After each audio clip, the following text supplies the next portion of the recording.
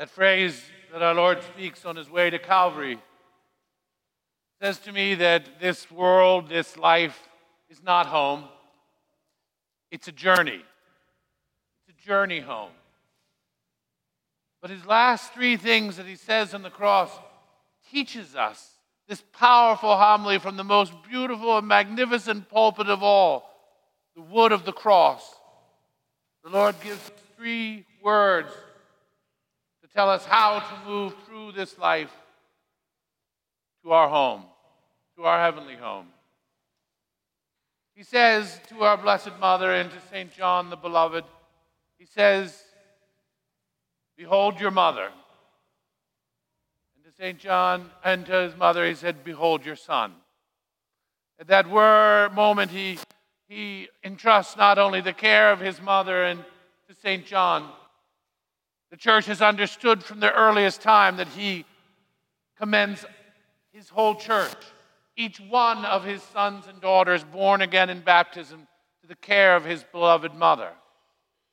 So on the journey, the knowledge, the love, the friendship of his mother, the very first disciple, teaches us profound lessons on how to journey home.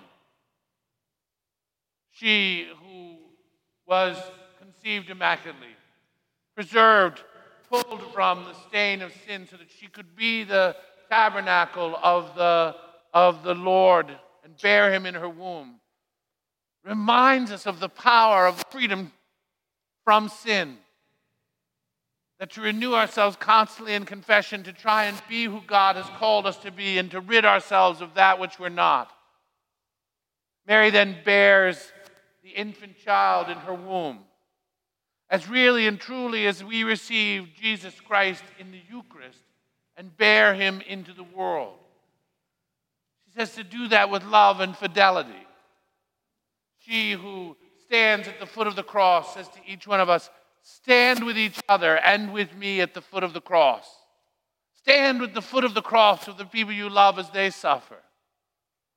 And recognize that that suffering becomes your own, but it becomes holy.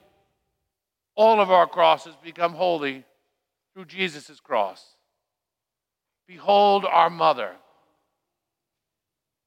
The next thing that Jesus says before he expires, before he hands over his spirit, is he says, I thirst. In that moment, he says, I thirst, not for a sponge full of a hyssop stick with a sponge full of some kind of liquid. No, he thirsts for each and every one of us. As he hangs on the cross, he says to him, I thirst for you by name.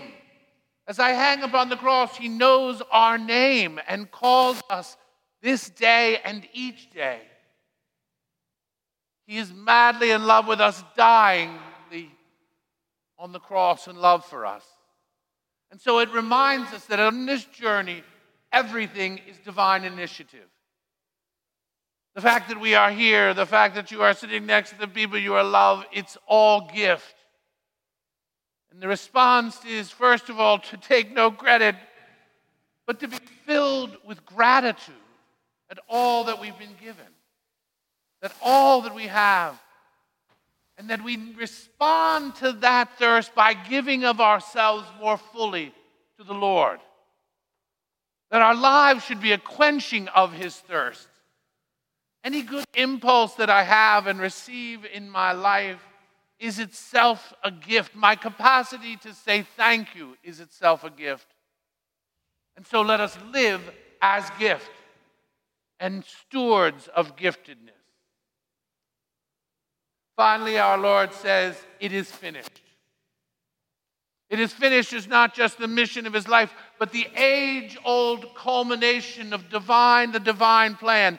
It is finished. The ancient debt has been paid by the Lord. Back to the first parents who pushed away God in the sin, and every generation who continued to wallow in the muck of not God. The debt that is owed by each one of us, he pays once and for all. He alone is the mediator. Jesus Christ, true God and true man. It is finished. The debt has been paid. We are free. Don't you see what that means? It means that our lives are essentially defined by hope. Hope. Jesus Christ has won the victory. No matter what happens in this world, no matter how bad things can get, He's won. He's won. And our lives have to be living that victory, the dignity of that victory. And so it is that we're on our journey. We just remember those lines. Behold our mother. He thirsts for us. And it's done. He's won. We must live lives of grateful hope. Praise be Jesus Christ.